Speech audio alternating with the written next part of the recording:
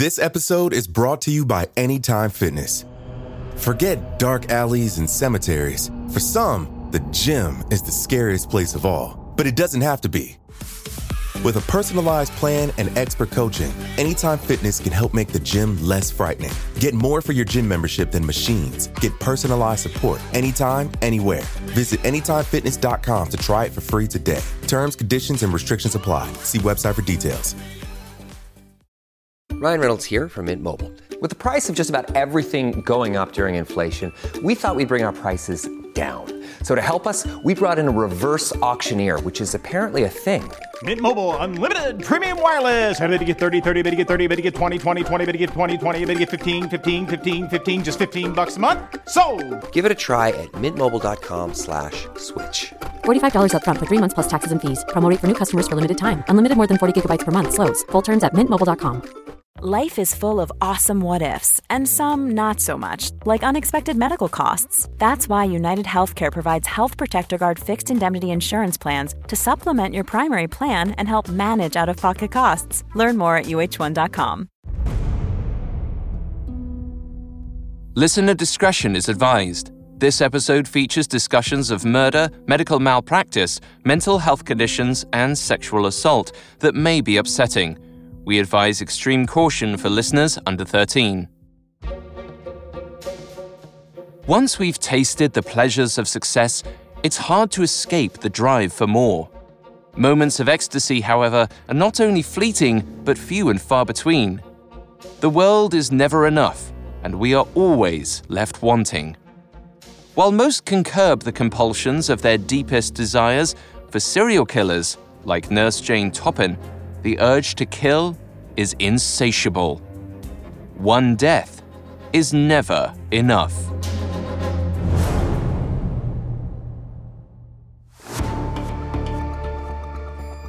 This is Medical Murders, a Parcast original.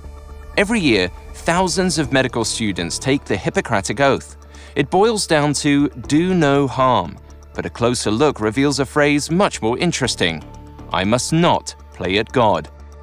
However, some doctors break that oath. They choose to play God with their patients, deciding who lives and who dies. Each week on Medical Murders, we'll investigate these doctors, nurses, and medical professionals. We'll explore the specifics of how medical killers operate, not just on their patients, but within their own minds, examining the psychology and neurology behind heartless medical killers. I'm Alistair Murden, and I'm joined by Dr. David Kipper, MD. Hello, everyone. I'm Dr. Kipper, and here to provide Alistair with some medical insight as we delve deeper into the case of Jane Toppan, a killer nurse. You can find episodes of Medical Murders and all other Parcast originals for free on Spotify or wherever you listen to podcasts. To stream Medical Murders for free on Spotify, just open the app and type Medical Murders in the search bar. This is our second episode on Jane Toppan, America's devious nurse with a propensity for poison. While Jane confessed to taking the lives of 31 victims, she acknowledged that there was certainly more. Her total victim count is speculated to be well over 100. Last time, we explored those first few victims, as well as Jane's traumatic upbringing, her troubling years in nursing school, and how she poisoned her foster sister with sadistic satisfaction. Today, we'll go deeper into Jane's final string of murders, her scandalous arrest, and the twists and turns of her criminal trial. All this and more coming up. Stay with us. The Davis family Jutchin House was a fixture in the picturesque community of Katomet, Massachusetts. For years, the prominent Cape Cod rental property attracted tourists en masse. But now, in the summer of 1901, only family and close friends resided there. Harry Gordon paced the first-floor parlor, bewildered with grief. He had just lost his wife Genevieve and feared that he was about to lose his sister-in-law Minnie too. Something sinister was decimating the Davis bloodline, and Minnie was the last one standing. Or rather, couch-ridden and hanging on for dear life. As Harry watched his 39-year-old sister-in-law struggle for each breath, he noticed something peculiar. Whenever 44-year-old Nurse Jane Toppan approached with cocoa wine, Minnie recoiled. Harry knew the two women had been the best of friends. The jolly nurse had rented one of the surrounding cottages every summer for the past 5 years. Perhaps it was all in his head. As the wine trickled down from Minnie's pursed lips, the deathly ill woman fought desperately for her life. Unlike Harry, she might have known the bitter truth. Jolly Jane Toppan was poisoning her to death. This wasn't the first time Jane had poisoned in Toppan. Exactly 2 years earlier, in a Davis family rental cottage, Jane killed her foster sister Elizabeth Brigham with a glass of mineral water laced with strychnine. Riding high from Elizabeth's death, in August of 1899, Jane likely found it difficult to return to her humdrum life. While she had previously delighted in poisoning her patients, it's possible that Jane realized they were merely fleeting encounters with sexual thrills. To reach her most potent climax, Jane had to poison the people closest to her and rob them blind. And there was always something to take. Consider Jane's next victim, 40-year-old Myra Connors. Myra had secured a favorable position at St. John's Theological School in Cambridge. Working as the school's dining matron, she yielded a considerable level of status and power. Myra also received the fringe benefits of a spacious apartment and personal maid. In February of 1900, Myra called upon her dear friend, Jane Toppan, for medical assistance. The 40-year-old suffered from localized peritonitis, and her symptoms were dire.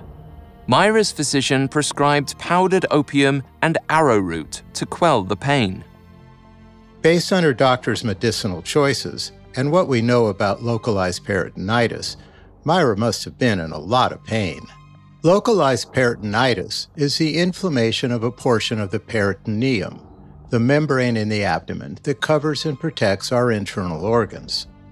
The symptoms are severe abdominal pain and swelling, and today it's managed with targeted pain medications, antibiotics, and surgery. It makes sense that her doctor prescribed opium, as this was the standard treatment for severe pain at that time. Prescribing arrowroot was also really popular in the Victorian era as a catch-all treatment for bowel problems like diarrhea and pain. Arrowroot is a plant, and its root and stem contain a starch that people use medicinally. Some people claim that it really works for them, but the scientific backing here is thin. Arrowroot is a supplement, and supplements are not studied in the same way that conventional medications are, so there is no scientific data that backs up its efficacy. Myra must have had pretty severe symptoms if she felt the need to have a nurse by her side.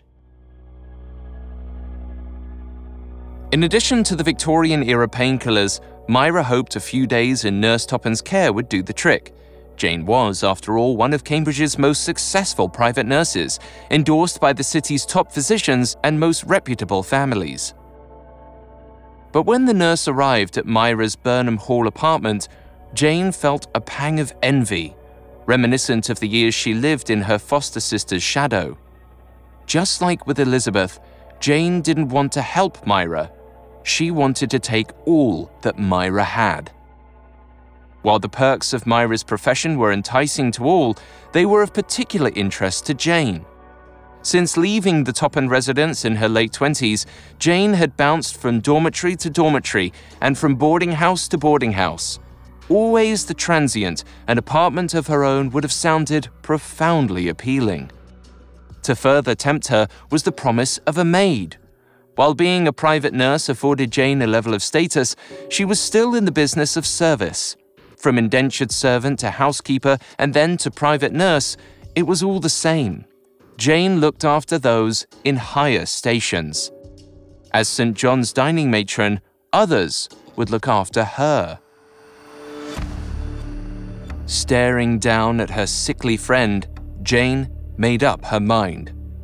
With a strong dose of what was later thought to be strychnine, Jane relieved Myra Connors of her duties on February 11, 1900. Following Myra's death, Jane presented the dean of the school with a tale of fabricated convenience. Ever the imaginative liar, Jane recounted how her dear friend Myra wanted Jane to fill her place. Unfortunately, Jane was not prepared to handle all of the administrative duties required of the dining matron, especially when it came to finances. She was known to spend money as fast as she made it, and she was often behind on rent and owed many debts. Perhaps her poor accounting skills stemmed from the fact that, prior to becoming a nurse, Jane was rarely paid at all. She worked for room and board. When grievances of missing and unpaid wages rolled in, not only was Jane's competency questioned, she was also suspected of petty larceny. Although she denied these allegations, Jane was dismissed of her responsibilities. After departing Burnham Hall, Jane took up residence with Melvin and Eliza Beadle in Cambridge, Massachusetts. While Jane maintained a good relationship with the Beadles, her other landlords were not so pleased. She had apparently evaded payment on her summer rental cottage in Katomet for years, the same property she killed her foster sister in. Despite the objections of her husband, Alden Davis, 60-year-old Mary Davis, known to all as Maddie, was determined to collect the rent Jane owed her. It was upwards of $500, a large amount at the turn of the century, and enough was enough. So, on June 25, 1901, Maddie left the comforts of Jarchin House and boarded a train to Cambridge. But as she walked toward the train, she lost her footing. Maddie tripped and fell, in full view of a car full of passengers. While she later recounted that her ego was the only thing bruised, her fall set into motion a series of events that left Maddie easy prey. After the nearly 70-mile journey, Maddie arrived at the Beadles. Jane offered the exhausted traveler a moment of respite and a glass of Hunyadi mineral water. The beverage, of course, was laced with morphine. When Jane and Maddie finally departed for the bank, Maddie felt a sudden spell of dizziness. She reasoned it was due to the day's arduous journey and the embarrassing fall. Determined, Maddie pressed on.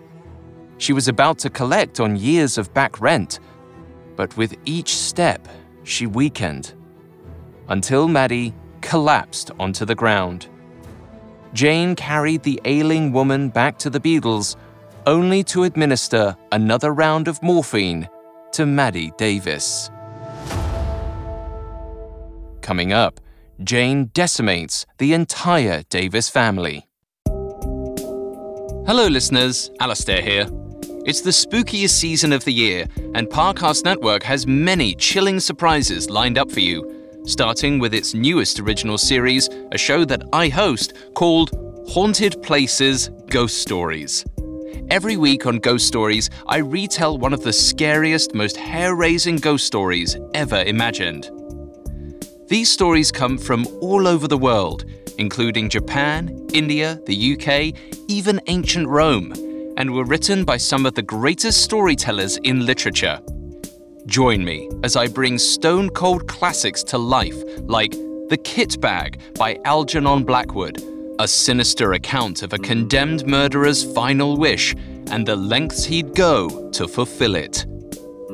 And The Miserere, a Spanish tale of a wandering musician who hears a terrifyingly beautiful song in a burned-out monastery and is doomed to capture its notes until he dies. New episodes air every Thursday, but you'll have chills all week long. You can find and follow Haunted Places Ghost Stories free on Spotify or wherever you get your podcasts. And don't forget, October is our favorite month and one of our busiest. So make sure to search Parcast Network in the Spotify search bar to see all our new shows. This episode is brought to you by Anytime Fitness. Forget dark alleys and cemeteries. For some, the gym is the scariest place of all. But it doesn't have to be. With a personalized plan and expert coaching, Anytime Fitness can help make the gym less frightening. Get more for your gym membership than machines. Get personalized support anytime, anywhere. Visit AnytimeFitness.com to try it for free today. Terms, conditions, and restrictions apply. See website for details.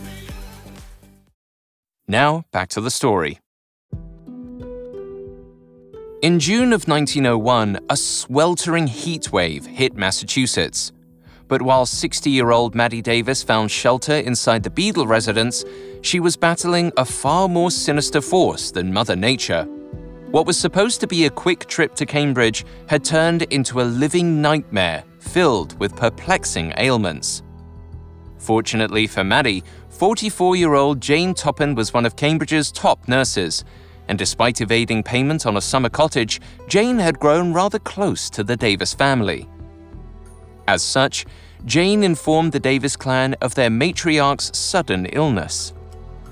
By the next day, Maddie's 31-year-old daughter Genevieve Gordon arrived at the Beadle home to find her mother unconscious. When Dr. John Nichols arrived shortly after, Jane had concocted the perfect story. Against Jane's professional advice, diabetic Maddie had consumed a piece of decadent cake. Factoring her fall and the taxing day of travel in the summer heat, her sugar level had to have spiked. To support this, Jane produced a urine sample, altered to reveal a high sugar content. Dr. Nichols considered the circumstances and quickly determined that Maddie was suffering from a diabetic coma. In light of Maddie Davis's age, alleged diabetes, and the exhausting hot day, punctuated by a fall, Dr. Nichols' diagnosis was actually pretty reasonable. A diabetic coma happens when a diabetic sugar gets dangerously high, causing them to lose consciousness. In Maddie's case, Jane was staging a coma that would come from a diabetic ketoacidosis. With a diabetic ketoacidosis, there's an intense spike in blood sugar because of a diabetic's inability to produce insulin. This chain of events can ultimately and quickly result in coma without an immediate intervention. People in these comas cannot respond to visual, verbal, or painful stimuli, which is very similar to what a morphine-induced sleep would look like. Using Dr. Nichols' diagnosis as a cover, Jane continued to poison Maddie undetected. Author Harold Schechter writes, Jane took her time murdering Maddie Davis. For the next 7 days, under the very noses of Dr. Nichols, Genevieve, and the Beadles, she played with her helpless victim, administering atropine and morphine in varying doses to produce a range of interesting effects. Jane remained by Maddie's side, subjecting her to nothing less than torture. The atropine induced tremors, delirium, and blurred vision, while the morphine often brought about a coma-like state. With her favorite blend of poisons and antidotes, Jane restored Maddie's health, only to push her back to the brink of death over and over again. Maddie Davis simply wanted to collect what was owed, but with a tenant like Jane Toppan, Maddie got more than she intended. She died on July 2nd, 1901. Following Maddie's death, Genevieve departed for her family estate in Katomet to prepare for the funeral. Jane, the ever-devoted nurse, followed shortly behind with Maddie's remains in tow. On July 5th, the Davis family and friends flocked to the Jotchin House parlor to mourn the loss. Afterwards, the two Davis daughters, Genevieve and Minnie, remained at the estate to look after their father, Alden. While they both had families and homes of their own, the dutiful sisters knew he could use the company, as well as some cheer. Taken by Jane's exceptional care of Maddie and jolly charisma, the Davises invited Jane Toppan to summer in their Katomet home rent-free. Jane played the part of a caring friend and capable nurse masterfully, so much so that no one ever noticed the new compulsion burning deep inside of her. 65-year-old Alden Davis smelled the smoke wafting from his first-floor parlor. It had been less than a week since he had buried his wife Maddie, and now his home was on fire. Luckily, Nurse Jane Toppan heard his cries, and they managed to put out the flames.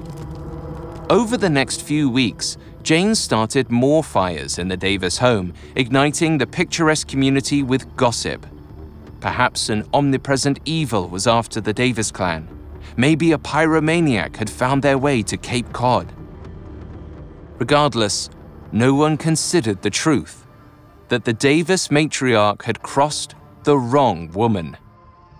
Had Maddie not pressed Jane for $500, perhaps she would still be alive. But just as Maddie was determined to collect on rent, Jane was determined to ruin the Davis family. And Jane already had sights on her next victim.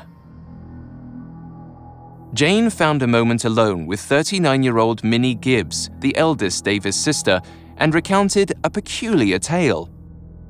She had seen Genevieve stare longingly at a box of insecticide. Having been around death throughout her nursing career, she knew grief made people do the strangest things. Jane was worried. Minnie was at a loss for words. She never imagined that her sister would consider suicide, but it was clear Genevieve was distraught over losing her mother. 3.5 weeks after her mother passed, Genevieve fell drastically ill. Even though she followed Nurse Toppan's orders and imbibed a glass of mineral water, Genevieve grew worse by the hour and died on the night of July 26, 1901. Family physician Dr. Leonard Latter attributed Genevieve's death to heart disease. Genevieve's father, Alden, was heartbroken. Within a month, he had buried his beloved wife and daughter. Still, Alden pressed on with life and traveled nearly 70 miles to Boston in early August. Sources vary as to exactly why, but according to the Boston Globe, Alden sought assistance to repair the fire damage on his property. When he returned home to Catawmet on August 8th, Alden was weathered from the long journey. Even though summer was winding down, the East Coast heat was unrelenting. So Jane offered Alden a refreshing glass of Hunyadi water. On August 9th, 2 weeks after Genevieve's demise, Alden Davis met the same deadly fate. While some believed Alden died of heartache, Dr. Latter attributed his death to a cerebral hemorrhage. It's definitely interesting that Dr. Latter labeled Alden's cause of death as a cerebral hemorrhage. Simply put, a cerebral hemorrhage is a bleed anywhere inside the brain tissue or brainstem. Some symptoms include severe and sudden headache, muscle weakness or tingling, difficulty with balance and speech, and a loss of consciousness. A cerebral hemorrhage and an overdose of morphine and atropine are similar in that they both have an acute onset and death is very sudden. Other than this handful of observable symptoms, there are no direct visual indicators. Without an invasive autopsy or modern imaging scans, it would have been really hard to diagnose Alden's cause of death as a cerebral hemorrhage. Dr. Latter was the family's trusted physician, so Minnie Gibbs took his diagnosis to heart. After Alden's funeral, 39-year-old Beulah Jacobs remained in Catawmet to bolster the spirits of her cousin Minnie. She had lost so much in such a short span of time. On August 12th, Beulah arranged an excursion for all the remaining Jotchin House guests, including Minnie and her kids, Genevieve's widower Harry Gordon, and Jane Toppan. To prepare Minnie for the rough carriage ride, the astute nurse encouraged her to drink some cocoa wine, a common stimulant. But the wine was laced with morphine and had the opposite effect. When they returned home, Minnie collapsed on the downstairs couch, exhausted. Jane offered Minnie another beverage. This time, Hunyadi water spiked with morphine and atropine.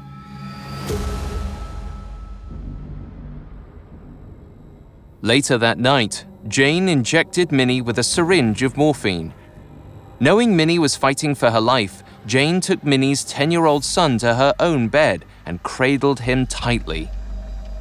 The following morning, Beulah and Harry were heartbroken to find Minnie worse than when they had left her. She could barely move, let alone breathe. Perhaps the day trip was too much for her. Well aware of Minnie's tragic circumstances, Dr. Latter believed the poor woman was simply worn out. While he was away, he charged the dutiful nurse to fuel Minnie with more cocoa wine. But, as author Harold Schechter writes, in her stuporous condition, Minnie couldn't be made to drink any more drugged cocoa wine. The concoction simply dribbled from her lips. So Jane prepared a poison enema by dissolving a morphine tablet in a mixture of whiskey and water and administered it rectally. When Dr. Latter returned to find his patient at the brink of death, he asked his friend Dr. Frank Parker Hudnut for a second opinion. Perplexed by Minnie's ailments, Dr. Hudnut administered rounds of nitroglycerin, digitalin, and sulfate of strychnine. Minnie's doctors must have been stumped by her condition, and they were clearly grabbing at straws, trying to find a solution. Sulfate of strychnine prevents contracted muscles from relaxing, and in the nervous system, this causes deadly convulsions and seizures. In small doses, though, strychnine sulfate acts like a stimulant, increasing the heart rate, and was actually used in the past to enhance athletic performance.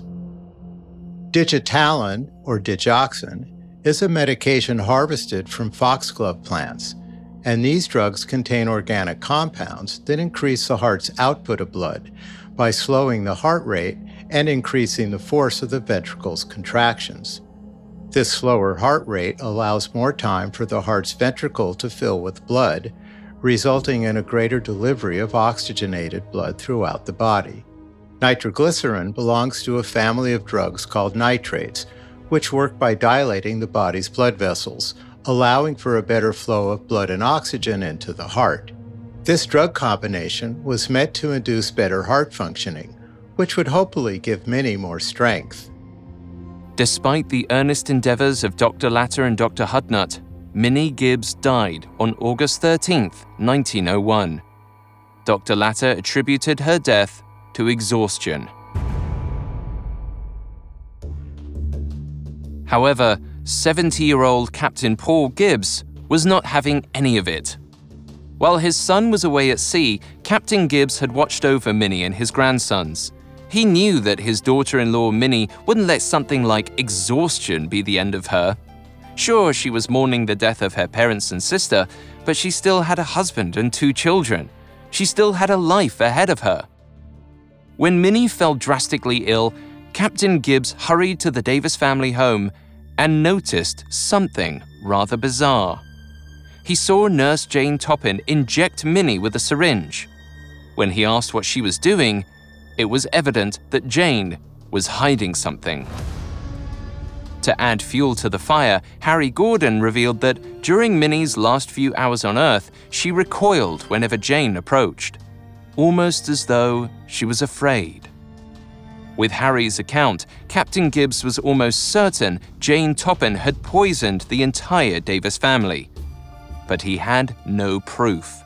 It was just the theory of a grieving father-in-law. That is, until Dr. Ira Cushing reached out. The physician had run into Alden Davis the day he traveled to Boston and was shocked to hear of his death. The 65-year-old widower seemed perfectly healthy. As such, Dr. Cushing told Captain Gibbs that he believed Alden Davis had been poisoned. With the physician's support, Captain Gibbs set into motion a series of events that would, both figuratively and literally, dig up the truth.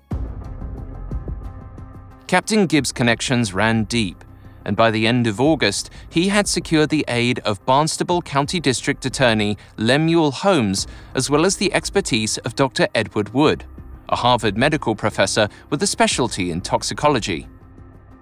Almost immediately, a case was opened. D.A. Holmes ordered that the bodies of Genevieve Gordon and Minnie Gibbs be exhumed for toxicology, and also assigned police detective John S. Patterson to follow their prime suspect, Nurse Jane Toppan, wherever she went. Detective Patterson followed Jane to the Toppan family estate in Lowell, Massachusetts, back into the arms of 60-year-old widower Oramel Brigham. Were Jane to marry the local deacon, she would achieve all of her childhood dreams.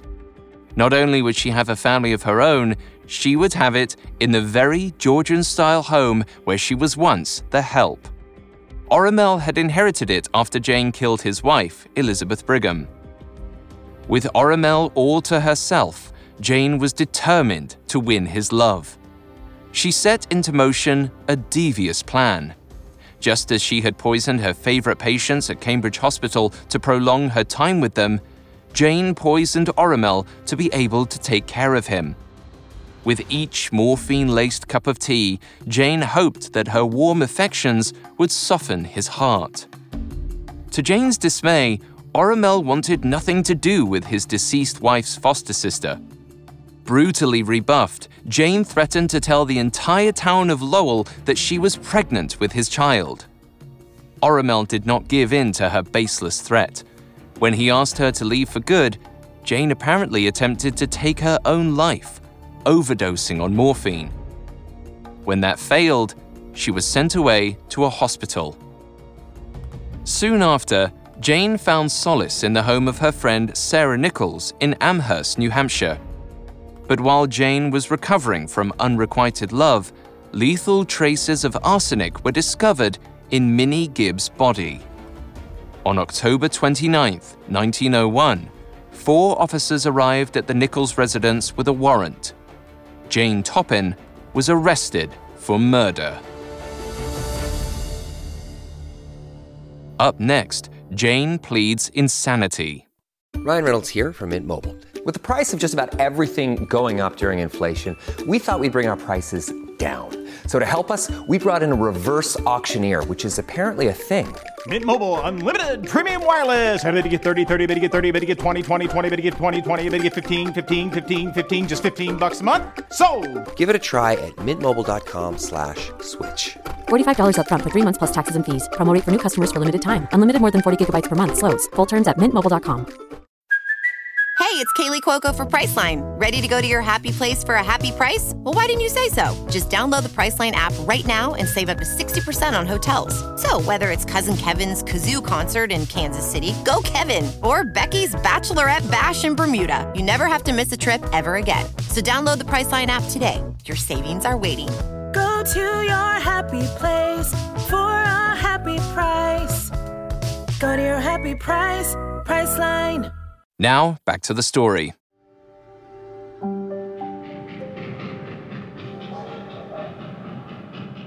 "44-year-old Jane Toppan could hear the train whistle from her second-story window. Remanded without bail in November of 1901, the once transient nurse found herself locked in a Barnstable County jail cell for the murder of Minnie Gibbs. In Jane's eyes, the prosecution had no case. While Dr. Edward Wood, the renowned toxicologist, had found lethal traces of arsenic in the bodies of Minnie Gibbs and Genevieve Gordon, Jane knew she was innocent of the charge. She had never used arsenic on her victims. What's more, Dr. Leonard Latter, the Davis family physician who had overseen Genevieve, Alden, and Minnie's deaths, had recently passed away. With no physician to contest Jane's story, it was all hearsay. There was no proof. So Jane maintained her innocence, and her childhood friend and lawyer, James Murphy, was determined to fight for her freedom, representing her pro bono. The prosecution, however, firmly believed that Jane Toppan had poisoned the Davis sisters with arsenic. Besides the physical evidence, arsenic seemed like the most likely choice for a woman like Jane Toppan. Not only was it readily available, the tasteless compound was nearly impossible to detect. Today, arsenic is recognized as very dangerous. At a high dose, it's a deadly poison. Arsenic kills someone by impairing the body's production of ATP, the energy-carrying molecule that fuels the body's most basic cellular functions. Without fuel or energy, the body cells stop functioning, resulting in a process called apoptosis, the medical term for cell death. Interestingly, though, we continue to use it to treat a specific type of white blood cell cancer called acute promyelocytic leukemia. In my career, I've actually had patients who've received this kind of treatment. The arsenic works in these leukemic cells by poisoning these cancer cells that are growing unchecked. Despite being a highly poisonous compound, arsenic in the Victorian era was found in wallpaper, dyes, and even skincare products. Given how deadly arsenic is and how omnipresent it was at the time, it's not surprising that the prosecution team would build a case around the premise that Jane used it to poison the Davis sisters. But to build a clear-cut case, the prosecution needed to connect the dots. They had the dead bodies laced with arsenic and a suspect who knew how to administer the fatal poison. They just needed to prove that Jane had access to such large amounts of the toxin. Detectives scoured the local pharmacies for a pharmacist who may have sold the nurse arsenic, but they had no luck. Then, the undertaker who had prepared the Davis daughters' bodies revealed that arsenic was a main ingredient in his embalming fluid. All the bodies he buried were exposed to arsenic. Reeling from this revelation, the prosecution team redirected their game plan. D.A. Holmes and toxicologist Dr. Woods still believed arsenic caused Minnie and Genevieve's deaths, and so they theorized that Jane stole the poison from unsuspecting undertakers. They were, of course, floundering for the truth. Even Minnie's father-in-law, Captain Gibbs, found the prosecution's argument lacking. A world traveler with an arsenal of life experiences, Captain Gibbs divulged to a Boston Globe reporter that he suspected that Jane had poisoned his daughter-in-law with a mix of morphine and atropine. It was the only combination of drugs that could explain all of her perplexing symptoms. Investigators were desperate for a new lead, and upon hearing Captain Gibbs' theory, they led an inquest, re-examining the bodies of the Davis sisters in early November. This time around, Dr. Wood found traces of morphine and atropine. Given the time and practices of the early 1900s, it's reasonable that morphine and atropine were drugs that went undetected in Dr. Wood's initial analysis. At that time, these tests were not sophisticated enough to identify these two specific drugs. Over the years, these tests have become more advanced, targeted, and inclusive. When examining a death, a forensic toxicology report is preceded by the collection of blood, urine, tissues, and other bodily fluids. Liver tissue is of particular importance because the liver is where the body metabolizes most medications and poisons. Sometimes forensic toxicologists examine the vitreous humor, which is the clear, syrupy fluid inside the eyeball. This fluid can be useful in detecting many different chemical substances and is often examined in relation to blood alcohol content. Once all these samples are collected, they're brought to the lab where toxicologists run them through a series of tests. These tests screen for a wide range of legal and illegal drugs that could be possible culprits in the death. With the presence of morphine and atropine, the investigators had a strong lead to redirect their case. And this time around, a pharmacy owner came forward, revealing to officials that Jane had purchased a large amount of morphine. Despite Jane's plea of innocence, she was indicted for the murders of Minnie Gibbs, Genevieve Gordon, and their father, Alden Davis.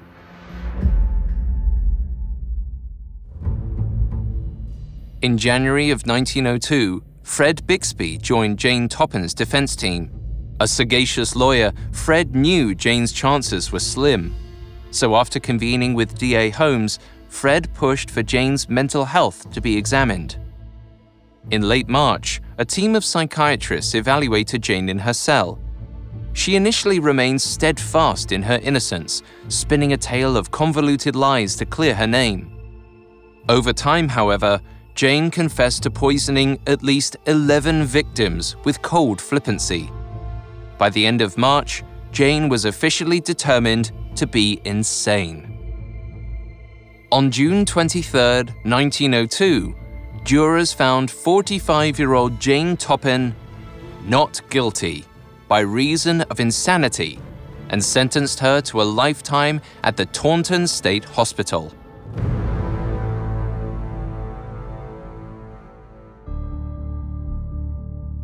The very next day, lawyer James Murphy escorted Jane to her new home. While he worried for his childhood friend, the ever-cunning Jane was ecstatic about her outcome. She believed that after a few years at Taunton State Hospital, she would be deemed recovered and eventually released a free woman. Several murderers had done the same. Why not her? Jane believed that she had played her cards right. That is, until senior legal counsel Fred Bixby revealed Jane's additional crimes. Although she had admitted 11 kills to the team of psychiatrists, Jane divulged other murders to her defense team. Under their counsel, she confessed to committing 31 murders. However, Jane also recognized the count could be well over 100, as she began her crimes in Cambridge Hospital and saw up to 50 patients at a time. Even worse, Fred recounted Jane saying, "I have never felt sorry for what I have done. Even when I poisoned my dearest friends, as the Davises were, I did not feel any regret afterwards." While it's argued that Jane manipulated the 3 psychiatrists charged with diagnosing her mental stability, the Taunton medical superintendent validated their findings in 1903, confirming that Jane Toppan was indeed a psychopath. Despite maintaining her charismatic demeanor during her first years at Taunton, Jane's mental health eventually deteriorated into a state resembling dementia. She was known to have erratic mood swings and lash out at other patients and staff. But the worst of her mental degradation started when she suspected hospital staff of poisoning her. Afraid to eat, the once 200-pound woman dwindled down to 80 pounds and had to be force-fed. The irony of Jane's downfall is not lost to the history books. The most ruthless poisoner in America now feared being poisoned. While it's believed that Jane overcame these suspicions, she remained at Taunton State Hospital for the rest of her life. Jane Toppan passed away on August 17, 1938, an old woman. Even though Jane Toppan was considered one of the most successful private nurses in Cambridge, we now know that her moral compass was completely out of line with the values of the Hippocratic Oath. On a personal note, Alistair, I have great respect for nurses, and I'm sure my colleagues would share my sentiment. It's the nurses that direct us, calm us, and make us look smart by recommending the best treatments. My first assignment as an intern was in the intensive care unit. I'd been out of medical school for only 2 weeks, when one night a woman came through the ICU doors with a life-threatening heart attack. Doctors poured in from everywhere and finally stabilized her after 4 very intense hours. After this, they all left, leaving me in charge. About an hour later, the patient went into atrial fibrillation, a life-threatening heart rhythm. I remembered from my training that I quickly needed to use digoxin to convert her rhythm back to normal, but other variables and complications were making me uncertain about this call. I knew that if this was the wrong decision, she could easily end up dead from my doing. Seeing my distress, the nurse confidently reassured me that my choice of digoxin was appropriate, and by some miracle, the patient survived. The next morning, when that same group of doctors poured in again, I was looked at as a hero, but the real hero was the nurse. That was 40 years ago, and I haven't forgotten it, or my tremendous respect for nurses. Angels of death have always haunted the medical field, but Nurse Jane Toppan is undeniably in a class by herself. She will forever be known as one of America's most ruthless serial killers.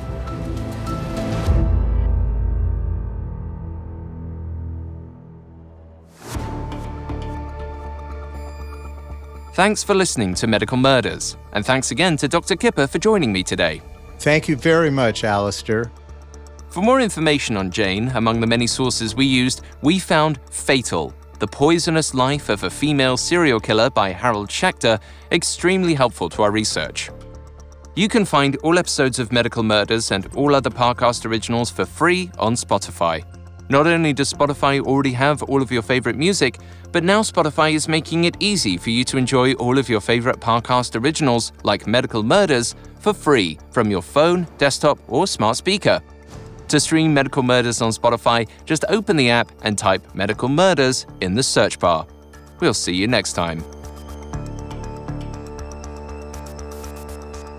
Medical Murders was created by Max Cutler and is a Parcast Studios original. It is executive produced by Max Cutler, sound designed by Trent Williamson, with production assistance by Ron Shapiro, Carly Madden, Kristen Acevedo, Jonathan Cohen, Jonathan Ratliff, and Erin Larson. This episode of Medical Murders was written by Jane O, with writing assistance by Maggie Admire, and stars David Kipper and Alistair Murden.